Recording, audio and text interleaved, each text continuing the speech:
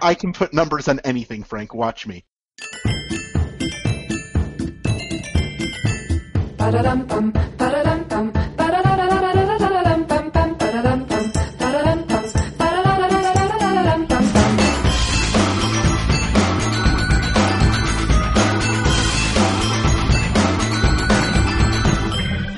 What? Insert credit is podcasting. I'm Alex Jeffy, and my spirit Pokemon is a Wobbuffet. I'm Frank Cifaldi, and my spirit Pokemon is probably a puppy, because puppies are nice. Tim, it's your turn. Oh, is it? Right? I mean, I guess we can do it this way. I'm Tim Isn't Rogers. that how we do it? Alphabetized? That is how we do it. I feel like if there's more than a 3-second lapse, somebody else could just jump in. But, I don't know. I'm Tim Rogers. What are the criteria for something being a spirit Pokemon? What you feel inside you. When you look within yourself, what Pokemon do you see? I see a suburban backstreet on the lonely darkness of an autumn mid-afternoon is what I see. That's your spirit Pokemon then, dude. My spirit Pokemon is a pigeon just dead with its face buried in a garbage bag lying in the middle of a suburban backstreet on the dark loneliness of a autumn mid-afternoon. That's my spirit Pokemon. You know, you bought Pokemon Dead Pigeon over Pokemon. Yeah, that's a 7th generation starter. Yeah. Oh heck yeah! Anyway, I'm done. We're done. I'm Brandon Sheffield, and my spirit Pokemon is a strong dislike of people overusing Spirit Animal and Spirit X to kind of, for one thing, co-opt Native American culture, and for another thing, just be glib about a dumb thing. I've gotten really tired of that phrase. I don't feel like it's co-opting Native American culture so much anymore as it's referencing the film Fight Club. But yeah, it's. I think that's. I think it's even more ignorant that way. No offense, Jeffy. No, none taken. I was waiting for someone to wail on me for using that. It was me. I did it. Hooray! But seriously, what animal? Mood for us. But seriously, what animal do you most feel an affinity with, though, Brandon? If you were an animal, what kind of animal would you be? I like the crow. See, there you go. You think the movie The Crow, or an actual No, crow? I mean the actual animal. It can use tools. It makes really fun, obnoxious sounds that are obnoxious but don't bother me. And a whole bunch of them is called a murder. So yeah. So the way this works is I ask a question, we discuss it for about 6 minutes, and we move on until we hit a lightning round. And whoever does the best introduces the inaugural topic in next week's show. Last week's show, the person I deemed doing the best was Christian Nutt, who sent in a question, and the question is as follows. Does the intended commercial reach of a game have any meaningful impact on it as a creative product? No. Wait, the intended commercial reach of a game? Yes. I guess sometimes it does. Like when you're actually trying to make a game for 60-year-old housewives, let's say, it affects. I mean, that definitely affects the project, the creative intent. Was that the question? Did I? Yeah. What was exactly the question again? Does the intended commercial reach of a game have any meaningful impact on it as a creative product? Yeah. So in that sense, it does, and I guess let's look at the Pokemon that just came out. One of my friends was just complaining about how they don't have the stereoscopic 3D in all of it. And the intended audience for this Pokemon is people buying a 2DS because they want people to buy a 2DS so they can make more money and expand their audience and stuff. And so 2Ds. The 2Ds. So they took some of the 3D out of the 2Ds, out of this game that's designated for the 2Ds. They just de-emphasized that. They took out almost an entire D. Yeah, almost a whole D was taken. And so, that was a big effect that was had, at least for some people. I mean, if I'm taking the question literally, then yeah, of course. Like, you can't design a commercial product without having the audience of it in mind. So, yeah, that's going to affect the product. Yeah. I mean, I don't know of an interesting way to answer that. Like, I will say that, like, I'm not one of those people who who thinks that you can't have a commercially viable product that is creatively meaningful. I think there's flawed logic in that. I think that my own target market being pretty much just me and possibly my friends, that has a pretty big impact on my creative products because maybe nobody will like them. So, Frank, do you think you can provide some examples of games which are specifically marketed and yet have creative integrity shine through? Any game ever on the console that's good, Right. and most indie games that are also good. Like there are very few games out there that are created without commercial viability in mind. That's true. I mean, like, I guess what you're asking is, do I think that any like super mainstream game have a lot of artistic merit? I think any game has some artistic merit to it. You put me in front of any game, I'll find something to say about it that's a meaningful thing to extract from it. Yeah, if they made it all the way through, then good for them. They made a creative product, pretty much. Yeah.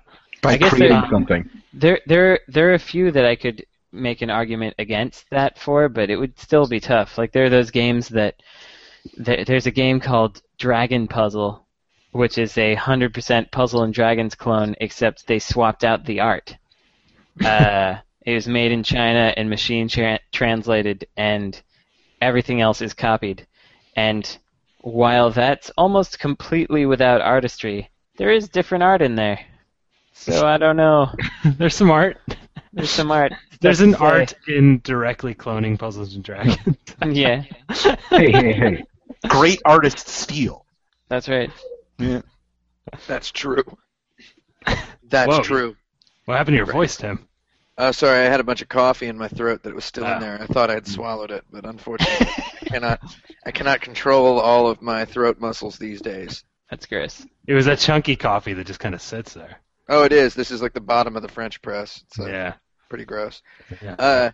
I was going to say there's games that are supposedly for kids, but I think they're pretty cool. I don't know if that's the same thing. I think that Where's My Water is just a goddarn fantastic video game. Mm-hmm. You know? I mean, what? You know? Like, what? That's it. Like that Rocket Slime Adventure, that's another game like that, where it's 100% for kids, that game, but I sure did play through it, the entire thing, twice, 24 hours each playthrough. So, I remember seeing when that came out in Japan, there were lots of adults playing that game. It was they were just like, yeah, I like this game. Yeah, it's good. It's a good game. And it's like it was for kids and grown-ups alike. And also Pokemon's. I mean, you know, Pokemon is for 7-year-olds, but I like it. You know, I got it right here. I got it right goddamn there. That's just Pokemonks. Yeah, you got the Pokemon. You didn't go for Pokemon. I didn't go for Pokemoney. I went for Pokemonks.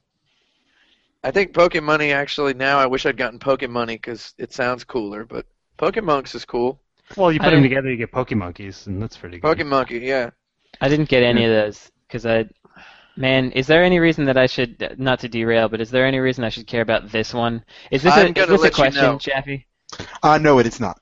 Okay. Well, I can tell you a couple of things, Brandon. I've been looking into it, and I guess I've bought all the Pokemons. I guess I'm not really proud of that, except Pokemons, because there's no Pokemon Z yet, but there will be. Yeah. I can't wait till there is, because then we can talk about my Pokemons. Okay, anyway. But this one is a Pokemon what has come out after the Zynga and social game revolution and all that. And it looks like it's got a bunch of weird little engagement funds in it. Like, you know, today you can get this for free, or be sure to log in today to get this, you know. Oh, do they do that? Yeah, it looks like it's got some stuff like that, and it's got the online stuff streamlined really well for fighting against dudes online. And the world looks nice, and the graphics look nice. Maybe I'll let you know. Okay. I'll let you know. I worry that Nintendo is going to do all that engagement stuff in a Super Nintendo-y way. I love Super Nintendo. The game is $34.99, so that's not a bad price for it's not that the could worst. be that Next cool. topic. Yep. Woo! We've got 2 weeks until Halloween, so it's costume crunch time. What Yes. are some topical 2013 video game-based costume ideas for our listeners? I'm just going to be the Last of Us guy. I'm just not going to shave. Mhm. Yeah. I'm just going to wear a flannel shirt. Well, you could be an Xbox One. You could be a PlayStation 4. You could be a 2DS. Mhm. Yeah. What else That's is a there? two-person costume, a 2DS. 2Ds? Nah, it's just you It's just one got guy. No, it's just one screen. Yeah. two windows. You Yeah, got sure. you got a window here and you got a window down your crotch area. I love the crotch so area. like That's for the adults. That's the sexy 2DS. That's what that is. That's what that costume is. Sexy Uh, Tooties. I don't know. I guess I'd like to nominate Sexy Tooties as the name of this episode. yeah, I guess they did release some video games this year. Is that correct? that is correct. Yeah, Some can we- video Green game- Records show. There's we get that a Tomb rundown? Raider. There's that Tomb Raider. Yeah. They can be a beat up Lara Croft. Can be a Halloween costume. Yeah, you could be Tomb Raider. You I'm could Dirty be Lara. Bioshock. Mm-hmm. Oh, that Infinity Bioshock Infinity guy. Yeah, you can be that Yeah. guy. It's a good haircut he has. You could be the lady that's in it also. Yeah. Elizabeth, I think, is what they call her. Lady Beth? What would a Gone Home costume be? Like, you don't see any characters in that game. Just wear like a 1990s band T-shirt. Yeah. I've actually got a bunch Just wear a of those. Bratmobile shirt and dye your hair red or something. There you go. That's Yeah. what I'll Gun do. Ho. What else is there? And then just don't go to the party. Yeah, of course, you You've don't gone home. Yeah. Right. You've already You're gone absent. That's your costume. That's my costume. I'm just not going to show up. And that'll be my Gone Home costume. home. I guess there's that Beyond game came out, and there's also that Last of Us. I guess if you're Ellen Page, you can go to the Halloween party as yourself. Mhm. Just Yeah. wear your normal clothes. Oh, yeah. That Mario was a good Cat joke, suit. huh? Mario Cat suit. Oh, baby, yeah. Ooh. Yeah, that works. I'm gonna start sewing one of those right now. I've got this yellow blanket I can use to. You could be whatever Ash Ketchum's name is in the new Pokemon's. Mm-hmm. I think it's X. Is his name Xavier or Really? Xavier? Zeraldo? It's got to Xavier be something Ketchum? that starts with an X. X-Raldo? Is it X-Raldo? X-Raldo, X-Rivera. Possibly. You know what would be good in that Pokemon? I tell you what, Xavier. it would be pretty cool if every new Pokemon you played as the prior Pokemon's son or daughter. Oh, The that would end. be cool. Yeah. And then you've got to defeat all of your ancestors in the final Yeah. battle. That's right. Well, that's how Pokemon Gold and Silver ended, and it was pretty cool. You That made is that. true. Yeah. It is true. You fight Red at the end of Pokemon Yeah. Gold and Silver. That was a mind-blowing moment for little me. Yeah, Alex Jaffe shrieked so hard it caused an earthquake. Yeah, and I was in Florida, and there are like no tectonic plates here, so that was It shattered. tough. It shattered windshields. as Yeah. well. Sure did. Dang. You could go as any Disney character ever. Oh, right, Yeah. Disney Infinity. Yeah. Disney Infinity. You know what? I'm gonna go Infinity. as I'm It's gonna go just- as the movie version of the Lone Ranger, but like the sexy girl version from Target. Yeah.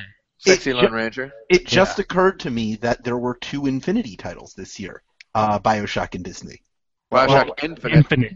Yeah, Disney Infinity. Is it Disfinity or Disninity? I think it's Disfinity. Disney Infinity. Yeah.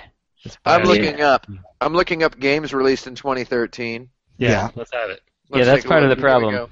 I will let you go as early as November 2012 because no one got to wear costumes of that back in 2012. True. The DMC Devil May Cry was released in Yeah, January. I could just not wear a shirt. That's his costume, right? Right. Yeah. No, he's got Guy's shirts got a- on. Do you have a shirt? Guy's got a really good haircut in that game. Yeah, and like a scarf or something. I forget. He has- Fire oh, Emblem Awakening. You can just be a Fire Emblem guy. Dead Yeah, Space. Fire be on Emblem. fire. Sonic All Stars Racing Train. No, wait, that was just. I'll be Crisis Sonic. 3. Wow! Wahoo Yippee. Wahoo yippee, It's yeah. me, Sonic the Hedgehog. EO. Oh, the Crude's Prehistoric Party came out. Oh, sure. Yeah. Game of the We all- year. We all remember that one, yeah. Goaty. Oh, that Grand Theft Auto came out. We could be like cars. We could be cars that are stolen. We I'll could be a still- car radio. we I'm could gonna be. that great female protagonist. We could be white guys. Sure. Yeah. I could from be Grand Lynch. Theft Auto. I could shave my head and be Lynch. I'm gonna be a white guy for Halloween. How's that? Yes. You guys think I can pull that off? I'm the scariest thing in America, a straight white male. There's Far Cry 3 Blood Dragon. Bread Dragon. Blood Dragon. Actually, I'm Monaco. going to be the Blood Dragon. I'm going to be Monaco. Maybe those Monaco blips. That'd be easy. Yeah, you could be a Monaco. Paint some cardboard. Yeah. Just tape it to yourself. That's what I did one year. I was a Tetris block. I want to be the worm from the Unbreakable Chain. That's a video game that came out that is for horrifying people. Horrifying people? Yeah, it's got really weird stuff in it. And it's 5 minutes long, and I think it's free. You could be Uncle Scrooge from DuckTales Remastered. That's true. Oh yeah, you just always have to have like a blank expression on your face no matter what you're doing. Yeah, I could be Launchpad, and I could just be like, "Hey, give me some pizza while you're down there." I want some pizza, Mr. McD. I want some pizza. What is this? A Falcon coin? Give me some pizza. Well, if you're Scrooge, you can just stop every 5 seconds and be like, "Oh." Well, and be like, yeah, you could just be like that. Catsuit Mario is the answer, and also Ellen Page, go as yourself, and I'm gonna be Joel from The Last of Us. Great. What are the differences between the European and the American video game scenes? One of them's better. Whoa. One of them what really do you mean? likes soccer and racing like way more than the other one. When you say video game scenes, you're talking about fans, not developers, right? I'm talking about both. Okay, because those are definitely different. European dev scene is kind of getting smaller. All of the talent are getting shipped off to Canada. There are fewer Oliver brothers. Fewer Oliver brothers than ever before. The Pickford brothers are there, and they're pretty cool. I like those guys. Let's just put it this way: Mama and Papa Oliver ain't having any more babies. That's right. So I would say like if you go back to the Amiga, and you look at what Europe was doing, they were doing crazy stuff with way too much animation, and and not really very good playability. Well, what they really and a lot of fart jokes and stuff. They really liked sounds that vibrated really fast. Yeah, and they liked making jumping guys collect a lot of stuff. Yeah, so if you look at current European game development, there's a lot that comes from that. Well, okay, that's UK really, and a bit of Germany and stuff. France, they're just continuing to be as French as possible, except they've moved to Canada as well. Mm-hmm. And in America, we just make all the games that make money. That's what we like to do over here. Ubisoft does some of that, but the rest of it we figure that we might as well do. And then in terms of the fans, it feels to me, I don't know if I'm totally wrong about this, but it feels to me like there are way more retro game fans in Europe than there are here. They've got like those whole magazines about them. Yeah, they're just super into it, and they like to know every aspect of lore, and I really respect that about them. We shouldn't use magazines as a barometer because the printing industry is so much easier there than it is here. I don't think that's like interest so much as just cost. Do you think there would be more retro game magazines in the U.S. if printing industry was easier? Oh yeah, absolutely. Yeah, there probably would. In Paris, for example, there is a whole street that is full of import game shops.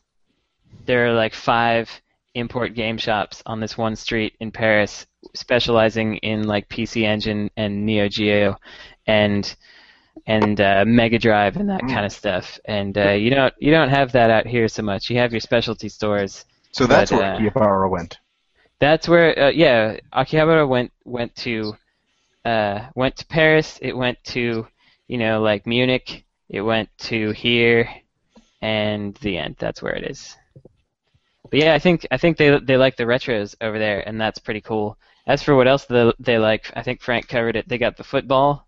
Mm-hmm. They got the managing the football. managing of the football. Oh, they love managing football over there. They love managing it. I think they like racing games more than we do. Oh, they love the racing games there. They just can't get enough of them. Oh yeah. That's a really big audience for. At one time, and this is again using magazines as a thing. When I was in Japan, I ended up getting like 8 different magazines asking me to write a preview of what do you call it? Of Gran Turismo? Of like Gran Turismo. Yeah. They're just all like, can you write a preview of Gran Turismo? And I'm like, yeah, sure. And it's like, what do you want? Because it's like, well, it's being made in Japan.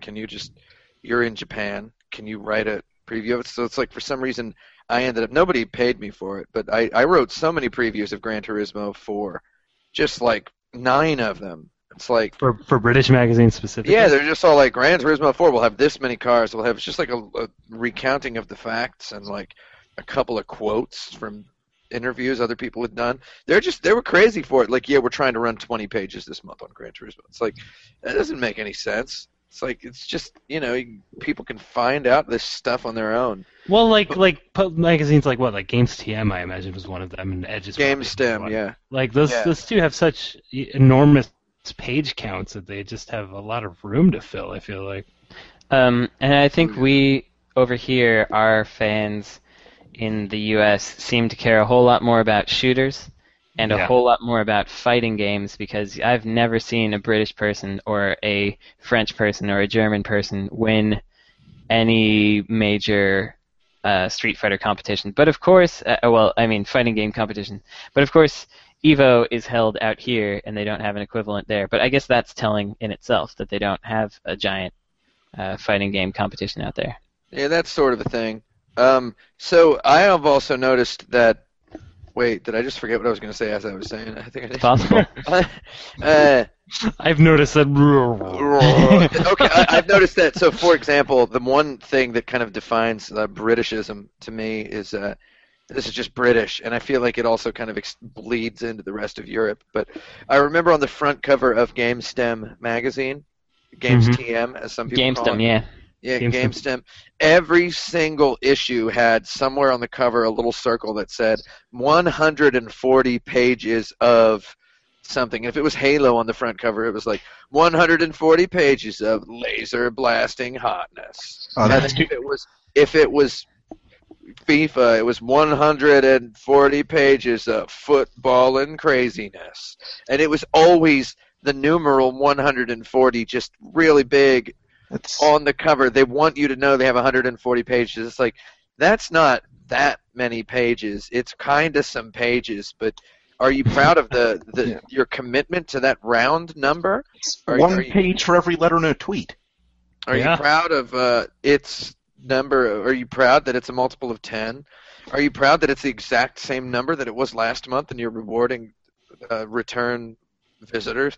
So it's like, that's to me kind of the sort of thing that extends into a lot of other stuff. So I've got a question for the room, actually. Let's hear a question then. Is GameStem the only print publication that all three of us have written for?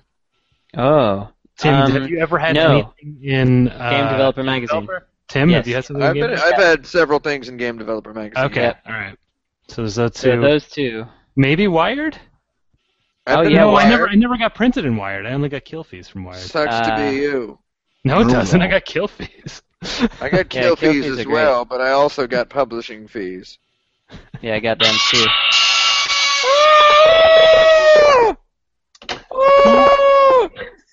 Who or what is the Yoko Ono of video games? I just learned that Paul McCartney beat her. Yeah, I learned that too. What? How did you learn her? Internet. Yeah. On his birthday, there was a he 10 beat her on his birthday? 10 unpleasant facts about goddamn John Lennon is what it was. As explained with Glee gifs. Anyway, the Yoko Ono. So we're saying someone that broke up video games? No, someone who is attributed to have broken up video games and actually doesn't really have much to do with it. Oh, right. Okay, so there are two of them then. One is Howard Scott Warsaw, who made E.T., and everybody loves to blame that for the downfall of video games, and it's not exactly true. It's not at all true. No. So he would be a good candidate for that, and I think another good candidate would be the Tremels, who basically believe it or not, Atari. Tremel. What? Tremel? Tremel. Is how God darn. The Tremel. That is how that's pronounced. Tremel. I had been saying Tremel for so many years. We joke a lot about fake pronunciations on this show, folks. It's actually Tremel. Once in a while, let me turn my chair around. Once in a while, we like to get serious, and yeah. So I'd like to take this moment to make a public service announcement to our listeners out there that it's in fact pronounced. What was it? Tremel. Tremel, not Tremel. Now, hang on. So that would be those would be examples of people who came in and maybe ruined stuff, but like I would think Yoko's more attributed with like specifically ruining the Beatles, like a specific good thing in music. So yeah, I'm trying to think of like video games. Oh yeah. Well, okay, so true. I was trying That's to think true. of video games. Who could it be? Well, I mean, you could say Yoko Ono was the Yoko Ono of rock music. You don't have to say she's the Yoko Ono of the Beatles. How about Peter Molyneux? Peter Molyneux, kind of, yeah. That guy, huh? He's just your go-to for the blank of everything. Well, how about Dennis Dyack? Wait, no. No. I don't know where that came from. Hideo Kojima? It doesn't How about Yoko Shimomura, composer of the music from Super Mario RPG, because her first name is Yoko? I'm trying to think of like a publisher or a game director or something that ruined a sequel and therefore a franchise. Well, one thing that might Tetsuya Nomura. It's not character designer of Final Fantasy VII. Got started as an artist in his own right. Was kind of a cool guy because people sort of liked him, and he hung around. And eventually, he's in charge of making games like Kingdom Hearts, which are just zippers and pleather fetishism, and they don't make any sense. And it's just kind of ripped it apart. And then everybody left the company, including Hironobu Sakaguchi, who went on to form his own company and make his own games, which are really cool but less appreciated. And, Once Nomura opened up a hot topic inside of Square Enix, that's when everyone was like, it's probably time for us to get out of here. What about, like, so Midway would be a good harbinger of the death of the mid-tier developer that made a bunch of mediocre stuff that people didn't want. Mm-hmm. But it's more of a harbinger than it is a we did this. But they kind of did it because they kept changing direction and being like, okay, now we're all using Unreal. Okay, now wait, maybe we're going to do this. And they kept shifting around and getting squirrely and couldn't understand what to do. Them and THQ, but Midway was first and more prominent because they also had... well, what did they do to ruin it for the rest of us, though, is kind of... Yeah. I guess it doesn't. I'm trying to think of more examples, but I think unfortunately my first two examples were too excellent. Well, I mean, wouldn't they be like, I don't know, Zynga? Like, wouldn't Zynga be Yoko? I think it's Tetsuya Nomura. Yeah, but Zynga didn't really. I mean, I guess they changed. I guess they changed it. They with their money they made a change in direction for things. The money that they sort of got. And I'm not saying video games are like worse now. I'm not going to go that far, but I think the argument could be made that a lot of the fun was sucked out of video games when we went toward analytics, which I think Zynga just sort of pioneered. Just changing it is probably enough because Yoko Ono didn't. I mean, the Beatles breaking up did not ruin rock and roll. Rock and roll's still doing okay. I mean, you could argue against it, but I would say it's still doing all right. Well, in general, I mean, we do have Nickelback and Creed still performing, but everybody's talking about the new sound, but it's still rock and roll to me. Yeah, that's right. Yeah, me too, actually. So we going with Nomura? I'm good with that. Nomura? It could be Nomura. It could be. I like the EP guy. I think when Nomura, I think when Kingdom Hearts started to when Final Fantasy started to fall apart and focus more on hairstyles and clothings and and half-length jackets and six-pack abs and all that and zippers.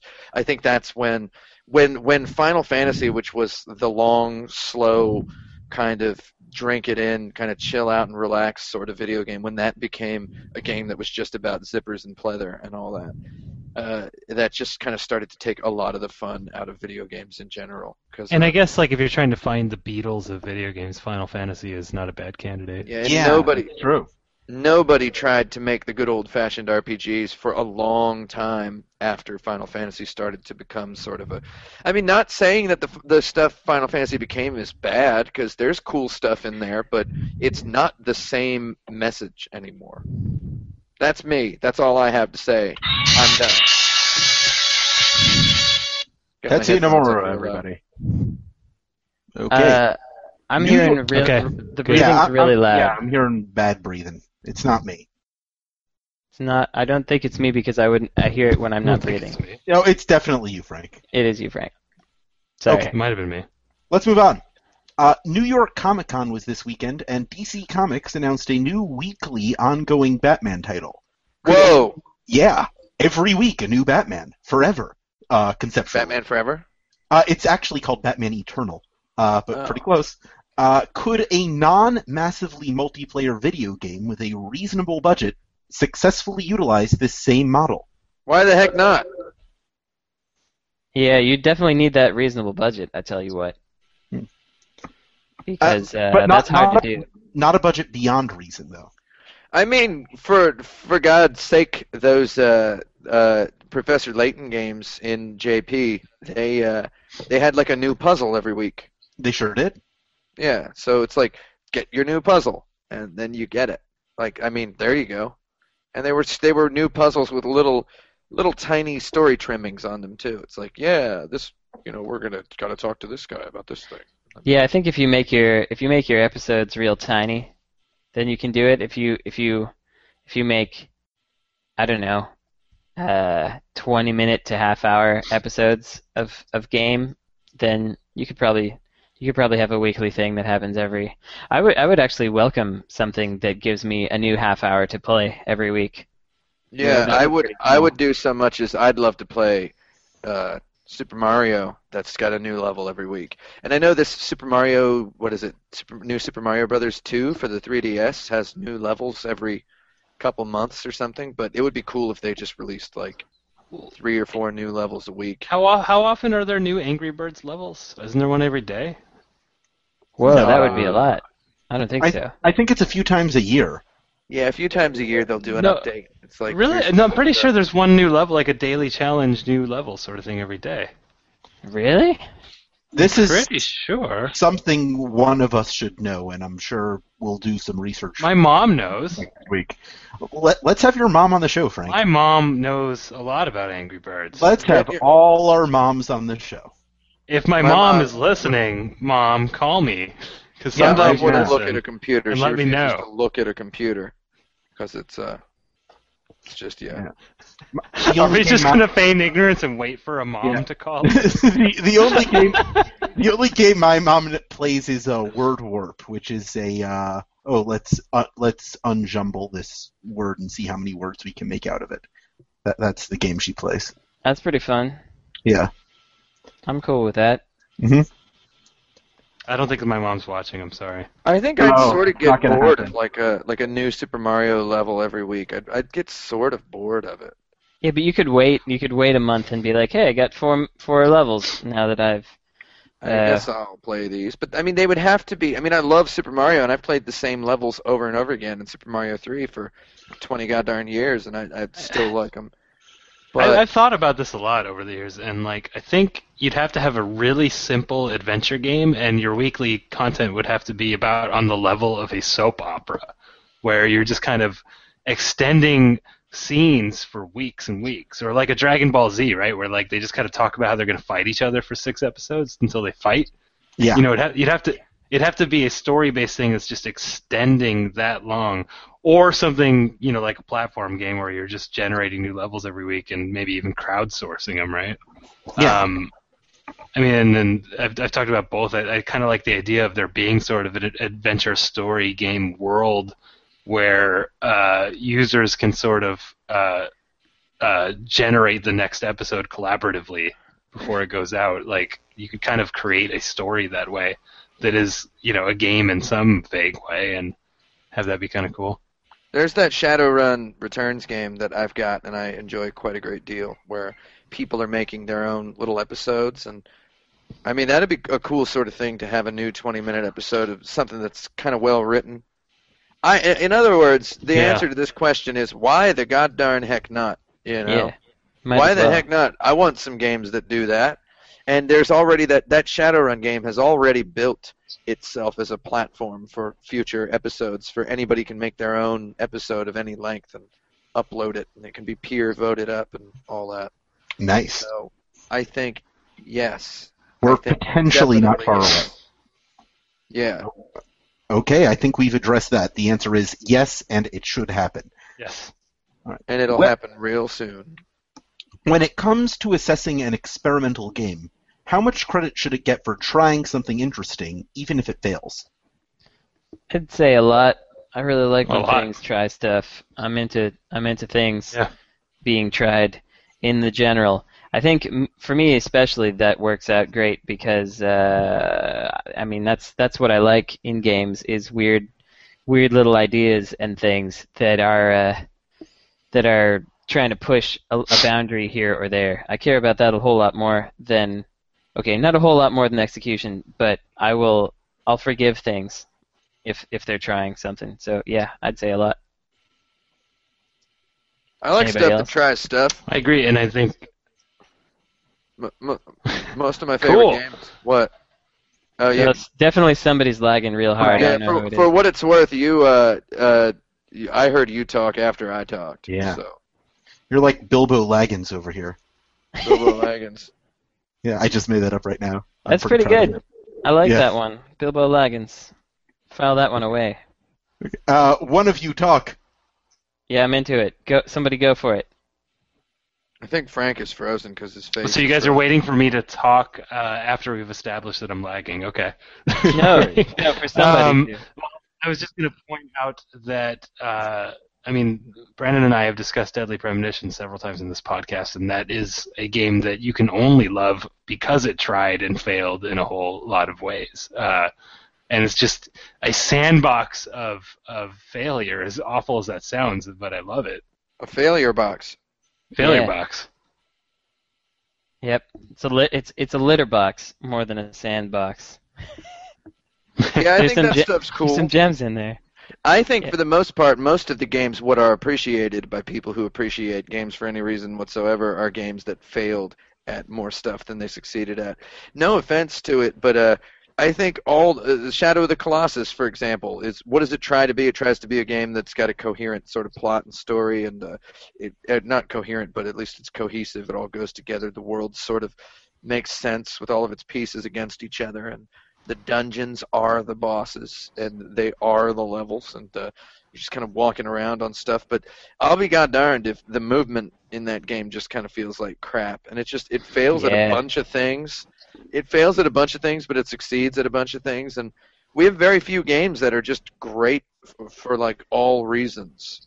So, yeah. Although if you read those '90s game reviews, you'd never know, or current game reviews that sound like '90s game reviews, because man, they're just people who are very happy to use crazy superlative language for everything. Like, this is the best X of all time.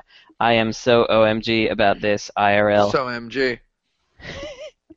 And so I think that your average games press isn't quite on board with that yet, but I think they're getting there. Yeah, games press tend to really not like games that try. They tend to favor games that don't try anything new.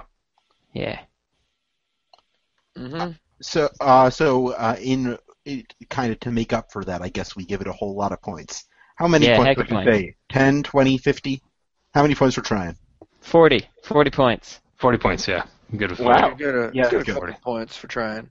Yeah, sure. So you mean like 40 on a 100-point scale? Yes. Who cares? Who cares? Whatever. I don't know. I was just making up a number. I was 40. Okay. I was agreeing with the made-up number. There's no way you can't just put a number on that. Come on. Nah. I can put numbers on anything, Frank. Watch me. Yeah, that's Name a true. thing. Name a thing. This guy can put numbers on anything. Sports. Sports, yeah. Sports. 26. There you go. 26. That's a 26 out of 33, I think. 30. Yeah. Alexander Tulit asks, what is the best vest in a video game? Vest? Oh, man. Let's see. There were some good vests in The Godfather and in Lenoiri, because that was just the way people dressed back then. The old three-piece older suit. times. Yeah. I like the vest. Probably Mafia also. Wait, I got one. Eric John Wow in You mean Russell Wow? Eric John Russell Wow in God darn Silent Hill 3. What? Silent Hill 3. There is a guy that looks a lot like Eric John in Silent Hill 3. He's like a librarian guy. He's got glasses on, and he wears a vest just like Eric John. And yeah, that even Eric John thought that it looked like him. And usually when you ask someone if they think something looks like them, they will disavow knowledge of being your friend. But no, this character looks a whole lot like him, so that's my bid is that guy. I like the vest that the guy wears in Secret of Evermore. I think it's a good vest. He's got like a Marty McFly sort of vest on. So that's me. That's what I think. Not Seems pretty good. only a better game than Secret of Mana, but better vests than Secret of Mana. Yeah. Yeah, exactly. So are those our complete answers? I can't think of it. Is this like a full question, or is this just a joke question, or what? This was Alex Tulit's question. I wanted to ask it. It's been sitting in my inbox for a while. So what sort of vests are there in video games? There's armor vests. Yeah. In a lot of games. You can get some pretty chill vests in Doom. Yeah? Those help you continue to stay alive. Those are bulletproof armor vests. Body armor vests. Yeah, bulletproof vest, I suppose. Yeah, that's a vest. Yeah, them's is some good ones. What about the company Bulletproof Software, which made such games as Hattress? That's a pretty good vest. Does that count as a vest? I think so. Does Hank Rogers wear a bulletproof vest? Probably. Hank Rogers? Yeah, I think so. Yeah. I mean, people try to assassinate him, I'd imagine, yeah. All the time. The Russian mafia for getting Tetris out of Russia. Yeah. They wanted to keep that a secret in there. Although they made a lot of money from him. They did. The answer is Hank Rogers. The answer is Hank. Hank Rogers. Yeah. Who else do you Hank, think by the wears way, a with me. bulletproof vest in video the games? video game industry? Oh, let's see. I would imagine Ken Levine thinks that people might go after him, and because he's kind of full of himself. Is my answer? Yeah. His games are way too boring to assassinate that guy, though. Right, but he probably thinks that he's really upsetting people, and they might go after him. He thinks he might be a martyr. Probably. I think Cliffy B probably wears a bulletproof vest because he lives in North Carolina, and it's just like standard attire. Yeah. Right? Yeah. Wait, he's not still in North Carolina, is he? I think he is there. I don't think he's moved, even though he doesn't have to live there anymore. Yeah, I guess he likes the allure of in a macaroni grill every 3 blocks or so. I think Cliffy B just wears a bulletproof vest because it's heavy and it helps him train hard. Yeah, that's part of it. Gotta go hard. To ramp up for Deadly Premonition Director's Cut, one of Brandon's favorite recent games is getting a 350-page companion app featuring maps, concept art, and a soundboard and soundtrack. What other games would you like to see get this treatment, and what would you pack in? Skyrim. Yeah, I thought that was kind of weird and crazy. The when product I saw that existing? thing today. Yeah. Yeah. I would like for Valis to have that. I don't think anybody else would care about that ever, but that's what I want. Well, I mean, I don't. Yeah. Yeah. Hello? What don't you? Yeah, I was gonna say, I don't know, the necessity of that sort of thing when there's wikias now. I think I'd much rather read a crowdsourced wikia than a dedicated sort of companion book app thing. Well, I don't think that there are specific games that I would really want that for, but I would really like to have that fella, that guy, that Magweasel guy, Kevin Gifford. Gifford, yes. Man, why couldn't I remember Kevin Gifford's name? Anyway, Kevin Gifford did all these write-ups about the PC Engine, and he was doing it game by game, and he was writing about the reception that the game got at the time, showing some video of it, talking about why it was remarkable. And each one of those, I was just super hyper enjoying every one of those that he put out.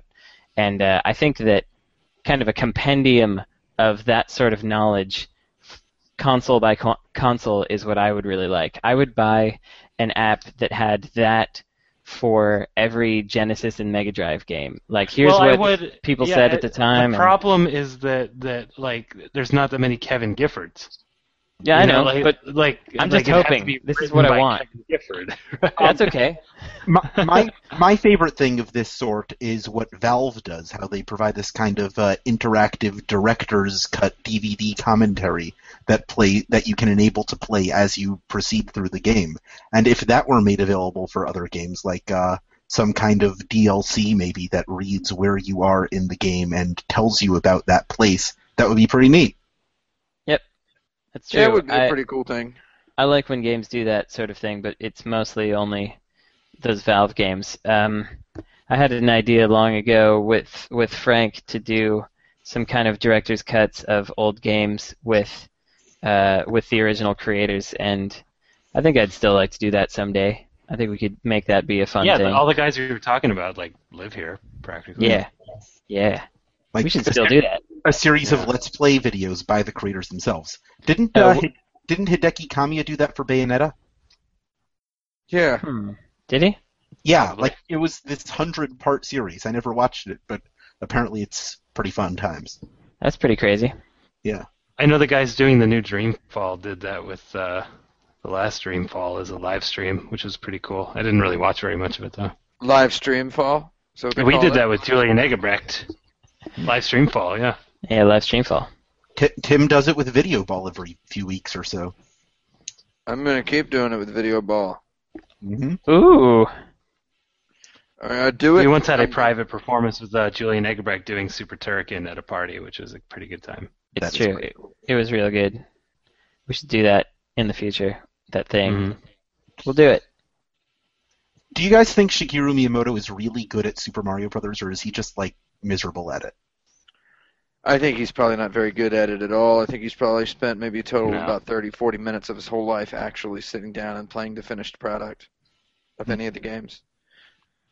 Not insulting him at it. It's just, I don't think he probably plays them. As opposed to the Halo guys who are really good at Halo. Yeah. Yeah, he does his job. Yeah, and his Halo. Oh, man. I feel like we're falling apart here a little bit. Good old Halo. Seeing how this is our 64th episode, I would be remiss not to address the topic this number always brings to mind, the topic of chess. What has video games as a whole gained from chess, and what more can it stand to gain? I'll tell you what video games have gained from chess. Bishops. Okay, go ahead. Well, every time I remember when Final Fantasy Tactics came out, and there were reviews that were like, "It's just like chess. It has a level of strategy of chess. It's like chess." And it's like, man, no, it's not. It's not like chess at all. Chess is pretty cool, and it's a nice little tiny, elegant, really sharply designed game.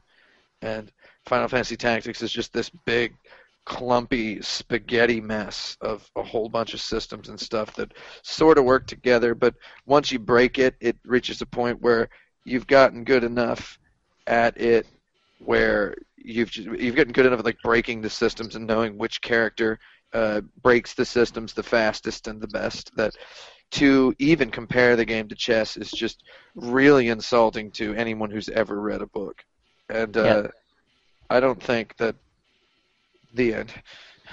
The other thing I would add is Battle Chess. Yeah. Yeah. I remember Chess Battle Chess. Chess Master. my big brother being like, battle chess is awesome because you get to see the pieces kill each other. Yeah. Like, yeah, I guess that's cool, but I mean, there's also that naked I think they did chess. that with Star Wars at some point. Yeah, naked chess for sure. They have the sex with each other in 3D Yeah. when they do the things. Like, instead of hurting each other, they sex each other. And who remember wins, that who win, porn, how do they depict someone winning sex, though? that is a thing that it took me many years to understand myself. But Yeah. you have to have the right consent going in. You have to be like, is there going to be a winner this time?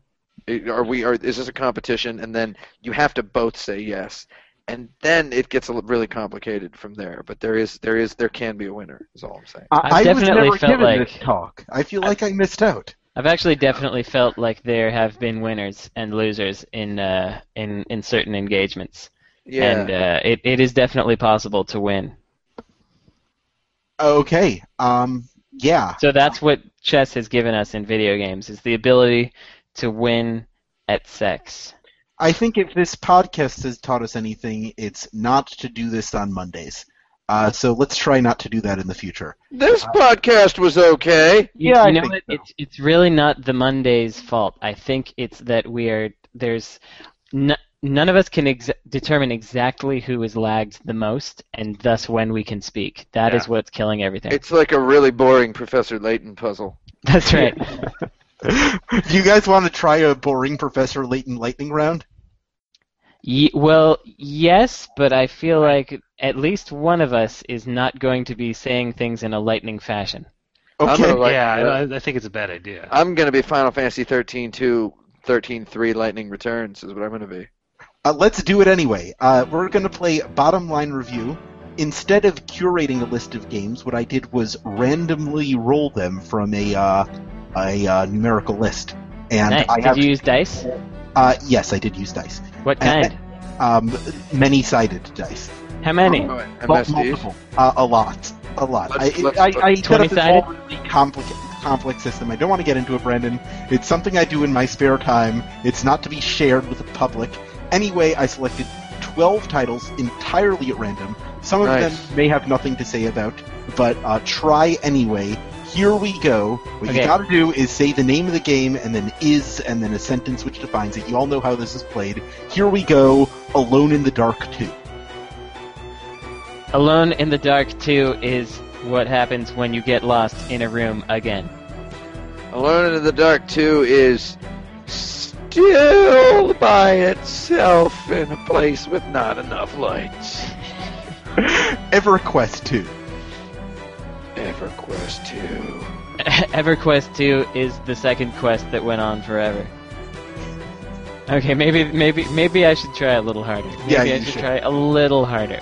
I'll try harder on the next 2 is a massively multiplayer online RPG with that just doesn't want to stop. EverQuest 2, 2 more reasons to marry your avatar. EverQuest 2 is sort of insulting for starting up another Forever Quest while the other one is still going on forever. It feels a little distracting. Call of Duty World at War. Call of Duty World at War is Call of Duty World at War is not your grandfather's World War II. Oh, that's pretty good. X-Men Origins Wolverine. X-Men. It's a game, huh? Yep. It is. It's actually a pretty decent one. X-Men Origins Wolverine is a berserker barrage of fighting action. X-Men Origins Wolverine is pretty original. Okay. What? God. It's going well. It's going well. Oh, It's going well so far. This is gold, people. Let's keep this train rolling. Donkey Kong Country 3, Yeah. Dixie Kong's Double Trouble. Is Donkey Kong Country is more like Smoky Blong Bluntry 3. Yeah. Dixie's Donkey Kong. Double Trouble. Yes, Donkey Bong Bluntry Tree. 'Cause Smoky tree- Bong. Smoky Bong. Bluntry. Tree. Tree. Yeah. That's what it is. Oh God, Zaxxon. Oh, man. more like Zax Bong. Zaxxon is a pretty sweet game, More and like Zax Bong. I wish it were Zaxxon Mother Base 2000, because then I'd Zaxxon Zaxxon is so much fun, you won't be able to turn it Zax off. Yeah, I was gonna say Master Miyagi tells you to Zaxxon, Zax off. Zax off. Zaxxon will blow your Zax off. That's the one. Yeah, there we go. Duke Nukem 3D. Duke Nukem 3D. Man. Not your 2 years older brother's Duke Nukem.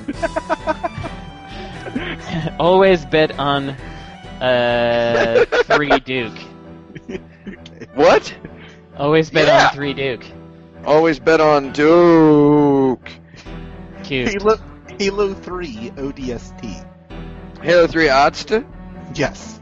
You're gonna overdose on. You're gonna overdose ST on Halo 3 ODST. You guys are not saying anything about these games. Halo 3, the most odious Halo T.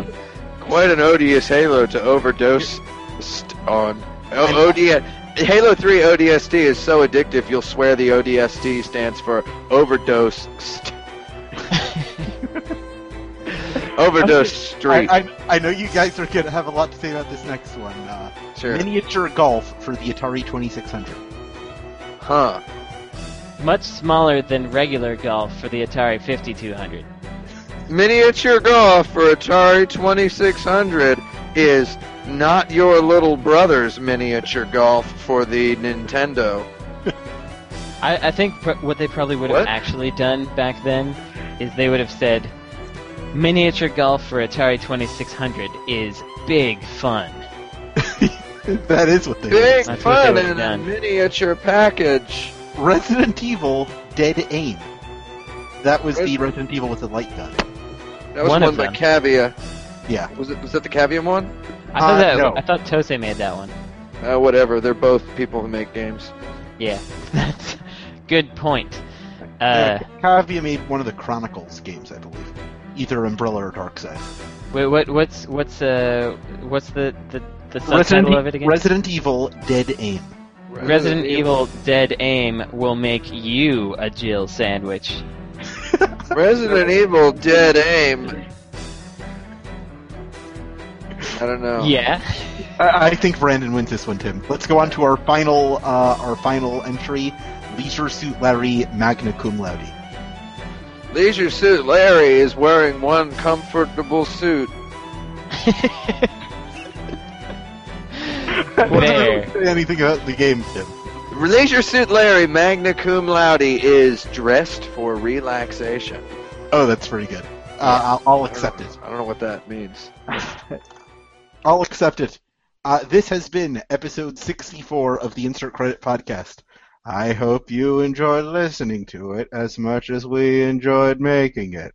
Anyway, I'm Alex Jaffe. I am joined today by Brandon, Frank, and Tim. Frank's not here. He dropped out because of lag issues. Frank is dead. Brandon can be found at Frank is back. Necrosofty on Twitter. Frank can be found at Frank Cifaldi on Twitter. Tim can be found at 108 on Twitter. I can be found at Alex Jaffe on Twitter. You Twitter. can send in your own questions to On Twitter. podcast@insertcredit.com. On Twitter. On Twitter. You can hang out with us a little bit after the show, maybe. On Twitter. On Twitter, right? On Twitter, on YouTube though. But because Anybody out there, y'all can tweet whatever you want at me. I might ignore it a lot, though. Yeah, Sure. if you want to tweet stuff, go ahead. I will read every tweet to me. It's a twee country. Yeah. So, you know what? I think it's late enough in the year. Are there any more big games coming out this year, or can we open up votes for best game of the year? Super Mario 3D World is being released November 22nd, 2013. All right, then we'll hold off till December 1st. Also, The Legend of Zelda: A Link Between Worlds is also being Mhm. released on November 22nd, So 2013. we'll hold What off else is till- Nintendo doing this year? A Zelda and a Mario on the same day, bro. It's gonna be wild. Has that happened before? I Probably. don't think so. No. Zeldario.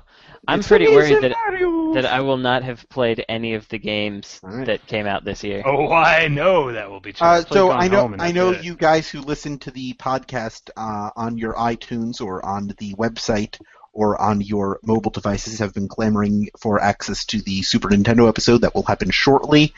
Yeah, I think that's pretty much everything. I'm Alex Jaffe, I'm Frank Spaldi. I'm Tim Rogers. I'm Brandon Sheffield. and that's our show, everybody. That's your closing? What? That's funny to me. Podcast over, yeah!